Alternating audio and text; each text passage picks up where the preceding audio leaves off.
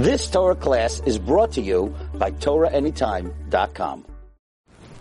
Thank you so much, Menahel. Thank you, Rabbi Shepard, for the opportunity to share a few words. The Shus, the Menahel, and Chashva Rabbeim. So the Menahel just mentioned about the tzara that Klal Yisrael finds itself in Russia and the Ukraine. I remember this past summer, I visited the Ukraine and I went to the city of Lvov, where many Yidden are now flocking to. And in Lvov you have the Kvarim of the Taz, the Sma, the Shalom Meshiv, the Yeshuas Yaakov, the Magen Giborim, the Chacham Tzvi. They're all buried in the city of Lvov. And actually, I'm very concerned. The city of Kiev is under attack. And do you know who's buried in the city of Kiev? They recently made a monument for him. They didn't know he was buried for over 100 years. The Malbim is right there in Kiev by Babi Yar. But actually, Rabbi Yisrael Salanter said the Malbim was in transit when he died. The Malbim was a Rav in many, many cities. And actually, the Malbim was hounded. The Reform hounded the Malbim. So the Malbim was considered a political criminal in different regions and different countries. And he was on his way from one city to the next. And he died in Kiev, which was not a Jewish city. And the Jewish world could not understand why the Gadol Hadar died. It was like a Meis Mitzvah, he had nowhere to be buried. And Rabbi Yisrael Salanter said, we don't know the Cheshbonos of Hashem, but if the Malbim is there, because the Malbim has to protect whatever Yidden would be there, and maybe now the Malbim should offer protection to all the Yidden there in Kiev. I want to share with you a very interesting question. In the morning, the earliest time of morning is called Alois HaShachar.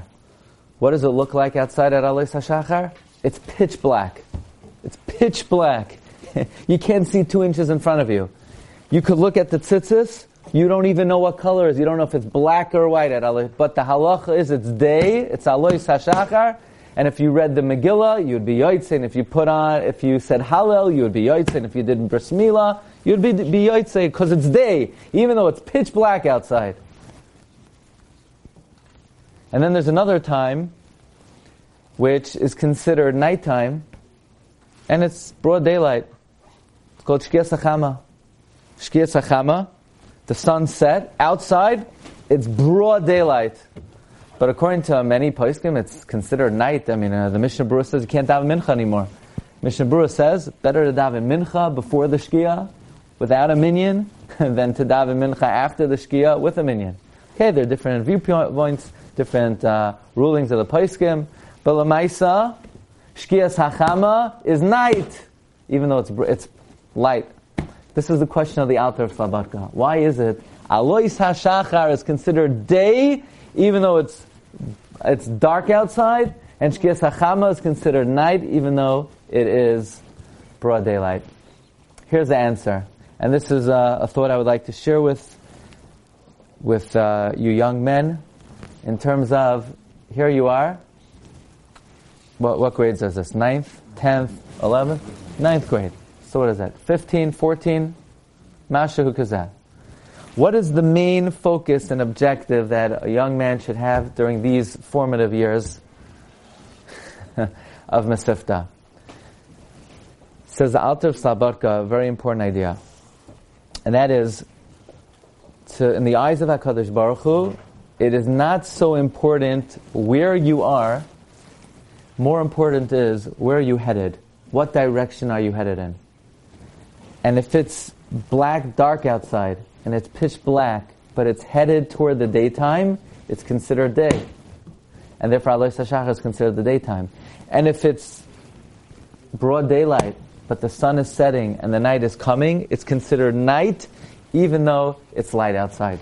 And it's the same thing in Judaism and Yiddishkeit, in learning and Avodas Hashem. It's not so important where you are, more important is, where am I headed? What's my direction?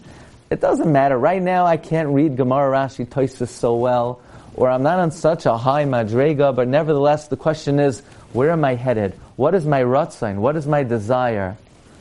I'll share with you one simple thought. You know, there's a mitzvah if you have a guest. So you give the guest food, you give the guest drink. There's one additional mitzvah, there's one additional element of Hachnasas Archim. Anybody know what it is? What do you say? You escort them out. You escort them out. Very good. What's your name? Little Wise.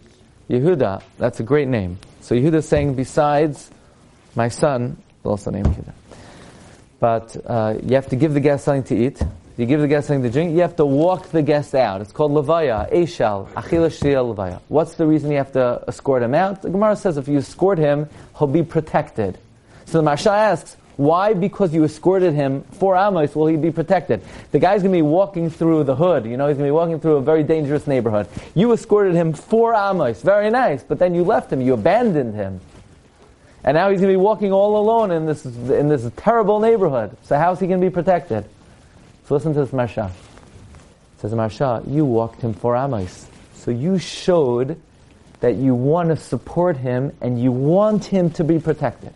It's your Ratzon that he should be protected. So the Rebbeinu Shalom looks down from Shemayim and he sees it's the Ratzon of a Jew to want to protect another Yid. So like the Manal mentioned in Ashrei, Hashem says, oh, you want to protect him? Ritzoin Yirei of Yaseh. I'll do what you want. You wanted to protect him, so I will protect him. So think about it. The guy's walking all by himself in a bad neighborhood, and there are people lurking in the bushes, and Hashem's going to hold them at bay. Hashem's going to protect this Yid walking through. Why? Because there was a Jew 20 minutes before who wanted to protect him, and Hashem runs the world by performing the will of good Jewish people who want things. And if you want the right thing, Hashem will do it. So let's think for a moment. If wanting to protect someone is so chashuv in the eyes of Hashem, that Hashem will say, oh, you want to protect him? I'll protect him. So imagine if a boy comes to yeshiva and he looks at the shelf and he says, the shas, it's a big shas. I don't know it yet. I want to know it. I want to know Chumash with Rashi, with Ramban. I want to know the Sifrei Musar. I want to know Mishnayos. Hashem says, well, you want to know it? I'll help you out. I'll do what you want. Ritzayin Yirei of Yaseh. So these formative years, it's important to establish in our own minds what we really want in life. I want to become a Talmid Chacham. I want to make a contribution to Klal Yisrael. And even if we're not holding there, the Rebbeinu Shalom doesn't look at us by where we are. The Rebbeinu Shalom looks at us based on where we're headed and what we want. And the Rebbeinu Shalom should give us all great siyata d'shmaya to help us in our limudim and everything we do. Thank you for listening, and Agun Shabbos. Yeah.